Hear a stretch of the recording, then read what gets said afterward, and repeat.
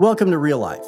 Hi, I'm Jim Miller, and you're listening to the Real Life LA podcast, coming to you from multiple locations in the San Gabriel Valley of sunny Southern California. We're a church for everyone, and we exist to lead people to Jesus, a community of grace with a God-sized vision that reaches from generation to generation. As you hear today's message, we pray that God speaks specifically to you and opens your heart and inspires you to live each day with more joy, beauty, and wonder. Hey, Real Life Church, God bless you. It's Pastor Jim. It's good to be with you again. I have been out of commission the last 2 weeks as I lost my voice. I got a bad flu that led to laryngitis, and I couldn't talk for 2 weeks. Never had it that bad in my life. So I appreciate Pastor Anthony for jumping in and preaching, and for the staff keeping the holding the fort together, and appreciate all of you being back again this week. I found out something by being sick. If you tell your family, I cannot talk to you at all, do not talk to me at all, I can't use my voice at all, and then a few minutes later they hear you in the next room going, who's a good kitty, they stop respecting you. They really don't care too much for your sickness anymore after that. But it's good to be back. My voice is still not quite there, but almost there. We're going to get through today, is my point. And as you know, we've been in a series on the weekends talking about heresies, how to be a good heretic. We're talking about ancient heresies that the church said, hey, that's not what we believe. And yet some of those old beliefs that the church marked off are still alive and well today. Remember, I said that the Bible is a treasure map and it's cautionary tape. It's a treasure map that tells us where we can go to receive abundant life. And it's cautionary tape that says, hey, you might not want to go in this direction. This direction is not healthy or safe. And so when we talk about the heresies of the church, the false doctrines and wrong beliefs of the church, we're saying, here's where the cautionary tape is. Where has the Bible and the church marked off a place that said, this is not a wise way to go? And today, I want to look at one of the ancient heresies of the church that's still alive and well. You've probably heard people say, I know a little bit about the Bible, I read a little bit about it, and it seems like the God of the Old Testament is different than the God of the New Testament. The God of the Hebrew Scriptures is different than the God of the specifically Christian Scriptures. So maybe they're different gods. And that was an ancient belief that cropped up very early on in the church, and the church rejected it. But it's still alive and well today, as we will see. Hey, pray with me. Jesus, open our hearts and our minds to your word, that we might hear you and know you more and follow you faithfully. May your Spirit empower our prayers and our studies. Jesus, help us to see those places that you have marked off with cautionary tape and told us not to go there. Help us to stay on straight paths. And may the words of my mouth and the meditations of all of our hearts be pleasing in your sight, for our strength and our Redeemer. Amen. In the early days of the church, in the 2nd century, right in the middle of the 2nd century, around 150 AD, there was a church leader, well-versed in the scriptures, who rose up saying, the God of the Old Testament and the God of the New Testament are different gods. The God of the Old Testament flooded the earth when people were bad, rained down fire on Sodom and Gomorrah, wiped out Canaan. That's the God of the Old Testament. The God of the New Testament lets you go first in line, shares his snack with you at snack time, plays with butterflies, and always wins the quiet game. Right? They're different gods. And he said, the God of the New Testament is a God of love. And that's the God who really is. And the God of the Old Testament is not really God. And we should reject the Hebrew Scriptures.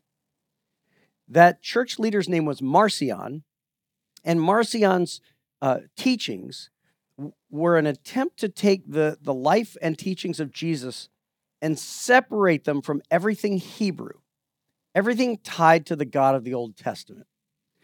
The reason he did this was because one of the biggest struggles in the early church was in identifying themselves as followers of a new Messiah who had largely been rejected by the Jewish religious elites. The Jewish religious authorities had rejected Jesus and handed him over to be crucified. And so there was a bitter resentment in the early church that said it's their fault. In turn, the Jewish people continued a persecution of the Christians in the early days. And so there was a lingering resentment of the Jewish population. You know that if you have to begin your theological writings by saying, okay, I'm not anti-Semitic, but then you are probably anti-Semitic. And Marcion certainly was. His opposition to the Jewish people had anti-Semitic tones to it. And so he only accepted one of the Gospels, the Gospel of Luke. And he wanted to reject several of the letters that are now included in the New Testament because they had too much Jewish influence. He believed that the God of the Old Testament and the New Testament were different gods. And the early church said, no, that's not correct. They are one and the same. And yet, I see in our world today, there's still an inclination to say they're not the same. In fact, I heard it not that long ago in the writings of a popular atheist writer today named Richard Dawkins, who's written some bitter, angry writings against religious faith. Dawkins writes, the God of the Old Testament is arguably the most unpleasant character in all fiction, because he thinks the Bible is fiction. Jealous and proud of it, a petty, unjust, unforgiving control freak, a vindictive, bloodthirsty ethnic cleanser, a misogynistic, homophobic, racist, infanticidal, genocidal, filicidal, pestilential, megalomaniacal, sadomasochistic, capriciously malevolent bully. Dawkins is British, so he knows all the English. But that's Marcion's view again, that this God of the Old Testament is terrible compared to Jesus.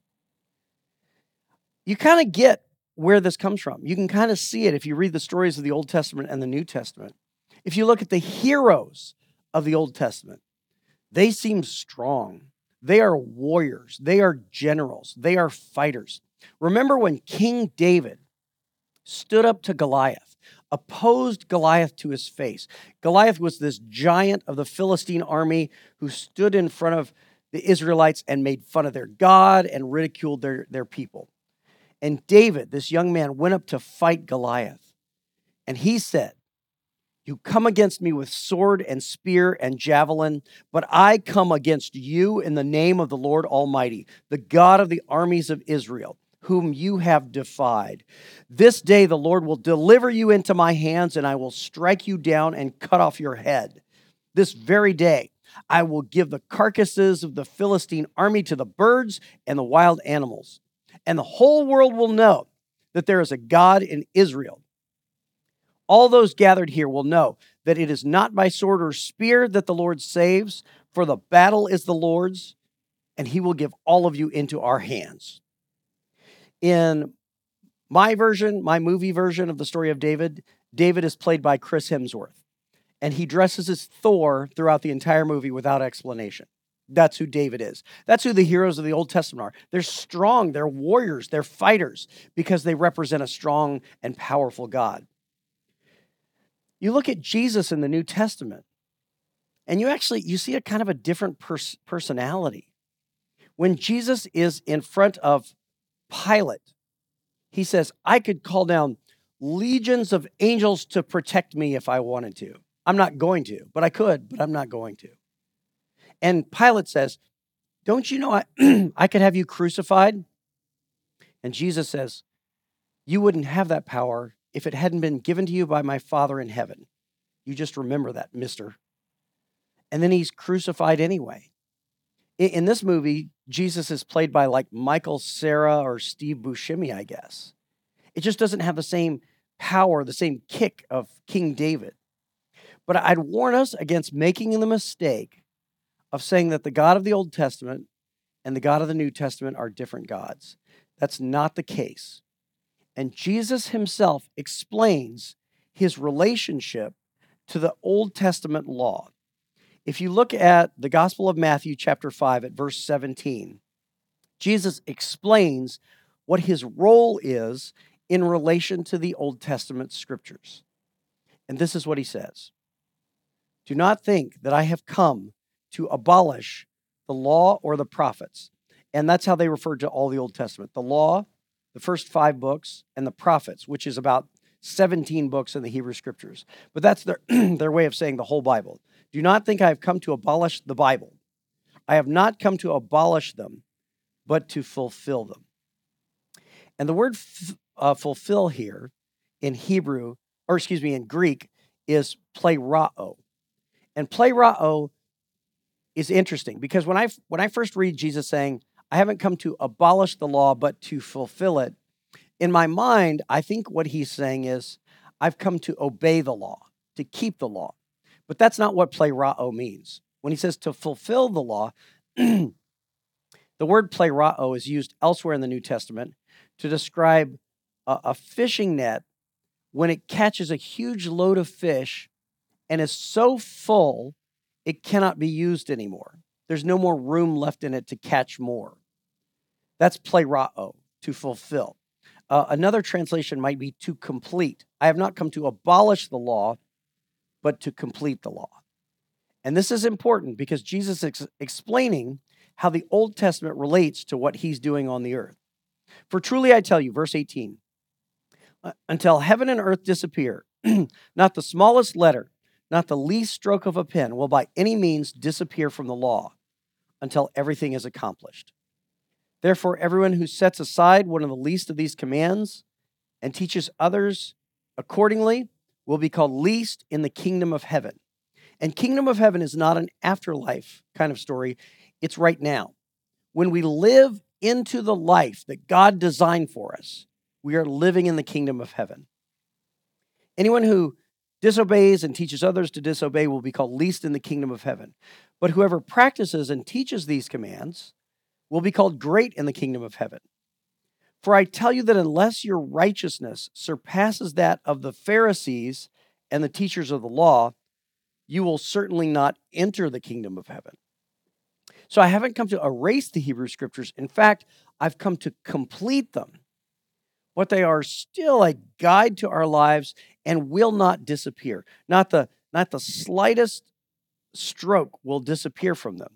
And when he says not the smallest letter will disappear, he's referring to the Hebrew letter, the yod, which is so small it looks like an apostrophe. It's this tiny little apostrophe. Not the tiniest apostrophe will disappear from the law until everything is finished. So the Hebrew laws are not erased in Jesus. They are completed in Jesus. Let's talk about what that means.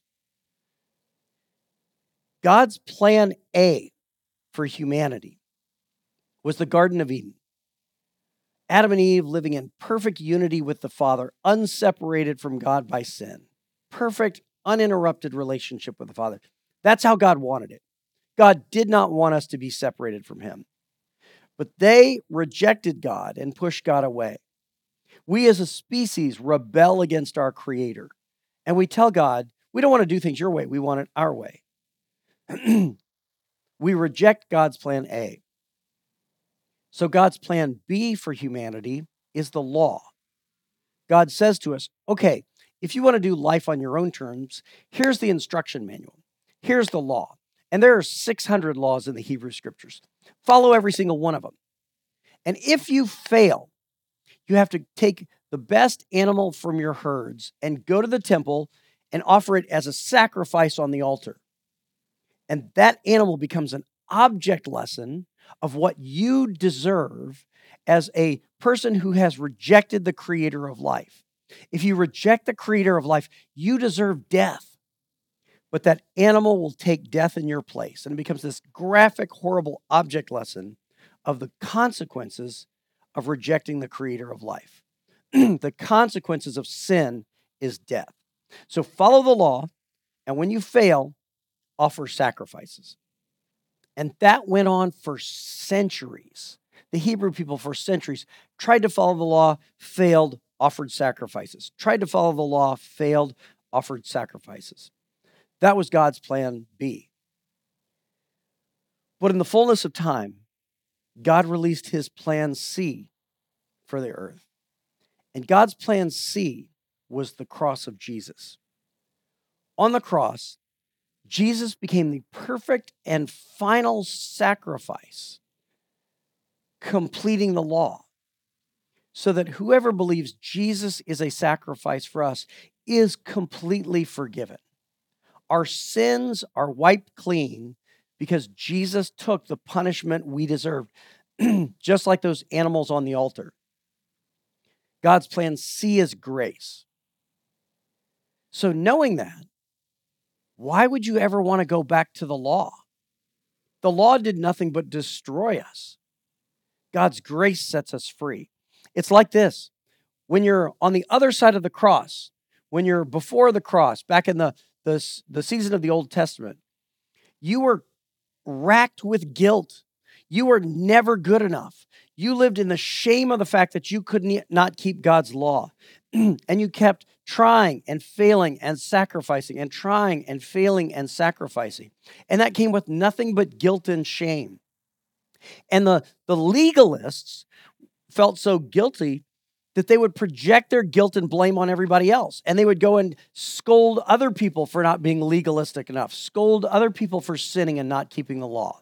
The Pharisees and the teachers of the law lived to blame and shame other people. On this side of the cross, we're set free because Jesus has died for us. There is no more guilt to carry. We have nothing to be ashamed of. We are absolutely forgiven in Jesus' name. Knowing that that's true, why would you ever go back to the other side of the cross? Why would you ever put yourself back on the side of shame and guilt and embarrassment and angry judgment? You have been set free when you believe in Jesus.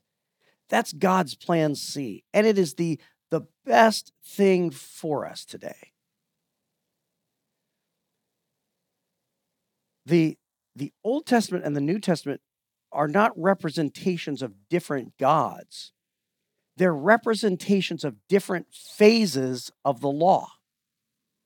They're representations of different phases of how God is dealing with us. Because at one point we said, God, we want to do it ourselves without you. We just want to take the instruction manual and do it ourselves. We don't want you leading us. In the New Testament, God says, let me pay the cost for you. Let me set you free. The law now will not be erased. Not the slightest letter will be erased. But the law becomes an expression of our thankfulness for God. We live holy lives to say, thank you for paying the cost for me. And we live holy lives because holiness sets us free.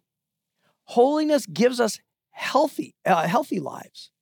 Why would you want to go back to sin and brokenness and guilt? The Old Testament is not a different God. It's a different phase of the law. It's still under plan B. But in the New Testament, we are on this side of the cross.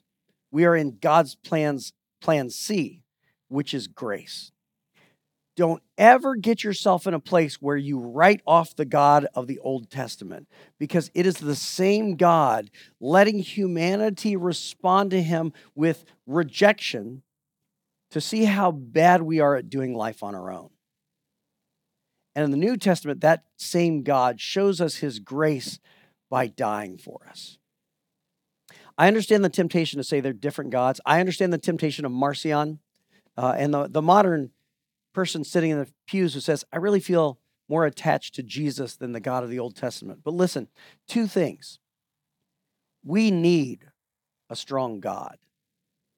And number one, we need a strong God. You don't want to reject a strong God, because there are times where you're going to wish you had God's strength on your side. There's a theologian who has said, if you go through the forest killing off all the predators, you run the risk of being overrun by rodents. If you go through the forest and you kill off all the bears and the wolves and the predators, you'll run the risk of being overrun by rats. And that happens theologically. When we go through the Bible, ruling out all the stories of a harsh and powerful God, we will be overrun by other sins. That's what's happened to modern liberal Protestant theology. The modern liberal Protestant church has said, we want a God who is nice and sweet and gentle, plays with butterflies, always wins at the quiet game. That's what we want. And as a consequence, in the dying liberal Protestant churches, what they're preaching is being called moral therapeutic deism. It's not Christian theology. It's moral therapeutic deism. It's moral because it says you should be a nice person. It's therapeutic because it says, there, God cares for you. Don't worry too much. And it's deism, which is the belief there's a God up there in the distance, but he doesn't have anything much to do with our lives. Modern liberal Protestantism has pulled out God's teeth so that he is harmless, so that he's safe. But when you do that, you run the risk of being overrun by rodents. One 20th century theologian, Reinhold Niebuhr, has described modern liberal Protestantism this way. He said, in modern liberal Protestant theology, a God without wrath brought men without sin into a kingdom without judgment through the work of a Christ without a cross. If we have no impulse that we will be held accountable for our willful stupidity, our malicious treatment of other people, our negligence when it comes to caring for the poor, then we will be overrun by the rodents of laziness and irresponsibility. We are looking around at a generation that has been taught it is not your fault. It's your parents' fault. It's your genetics' fault. It's society's fault. You don't need to be blamed. You just need to be cared for. You need to be better accommodated, and then your life will be better. And it is giving birth to a whole new level of irresponsibility and passive aggression, because there's no sense that anyone's going to be held accountable for anything. Listen, I want a strong God. I want a God who's going to hold us accountable. I want a God who says, look, if you reject my cross, all you have left is the law. All you have left is to answer for whether or not you lived well enough. Listen to the words of Jesus. Jesus says, if anyone causes one of these little ones, those who believe in me, to stumble, it would be better for them to have a large millstone hung around their neck and to be drowned in the depths of the sea. Woe to the world because of the things that cause people to stumble. Such things must come. But woe to the person through whom they come. If your hand or your foot causes you to stumble, cut it off and throw it away. It is better for you to enter life maimed or crippled than to have 2 hands or 2 feet and be thrown into eternal fire. And if your eye causes you to stumble, gouge it out and throw it away. It is better for you to enter life with 1 eye than to have 2 eyes and be thrown into the fires of hell. That's not a weak God. And I don't want a weak God, because I want to teach my children that they have a God that they can pray to who loves them and will protect them. I want them to believe in a God who loves them so much that he would die for them to set them free from their own guilt and failures. And I want a strong God who will protect the children of this generation. What are we doing when we teach children that there's no accountability to God for the way they live their lives? We are launching them into a world of failures when we do that. I want a God who will protect our children and who will be wrathful at those who seek to ruin our children. I don't want a weak God. And there are times when you need a strong God. When the Hebrew people were in slavery and they called out to God to be set free from Pharaoh's dictatorship, they needed a strong God who could do that. When Martin Luther King Jr. wanted a God who would set him free from the horrors of racism and segregation and oppression, he needed a strong God who could do that. I don't want a weak God. And the good news is, secondly, the Bible doesn't offer us a weak God. The Bible offers us a strong God, and his name is Jesus of Nazareth. Jesus is not weak. He did not go to the cross because he had to. He went to the cross because he chose to. He chose to lay down his life for us. He chose to lay down his life for the very people who would reject him and crucify him. It takes an incredible strength to do that. In Jesus, on this side of the cross, in this new phase of the law, we don't see the God of wrath judging us by the prospects of the law, which we constantly fail to obey, requiring sacrifice and death of us. In Jesus, we see a God who died for us and set us free from that law because he loved us. It's not the God who will rain fire down on us when we fail.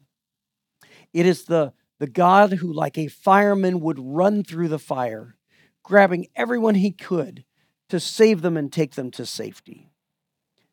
That's the God I believe in. He's not a weak God, he's a powerful God. He's a God who loved me so much that he would die for me. So let me leave us with this today. Invite Jesus into your life anew today. Recognize that you cannot live on the other side of the cross because the law is too much for you. You will never be good enough to satisfy that law. Thank Jesus for dying for you on the cross. And then surrender to him everything you have and everything you are, because he is the God who has enough power to protect you and to give you what you need. He's the God who loved you so much that he would die for you. And that's the God that we all need. Pray with me. Jesus, I thank you that you walked the earth to live a perfect, sinless life, and then to die, the ultimate sacrifice on the cross for us. I thank you that you set us free from plan B. Now, God, I ask that your grace would extend to those who have never before known you and called you their Savior. Jesus, we step across that line right now and we say, come into our lives. Forgive us. Make us new. Set us free to new life and to real life. It's in Jesus' name that we pray. Amen. God bless you. Go be the church. Thanks for joining us today. Now, will you help us welcome others to Real Life? Share our podcast or find us on Facebook or Instagram at Real Life LA. If you'd like to become a supporter, please visit reallife.la and tap Give to help us welcome everyone to Real Life. God bless and have a wonderful day.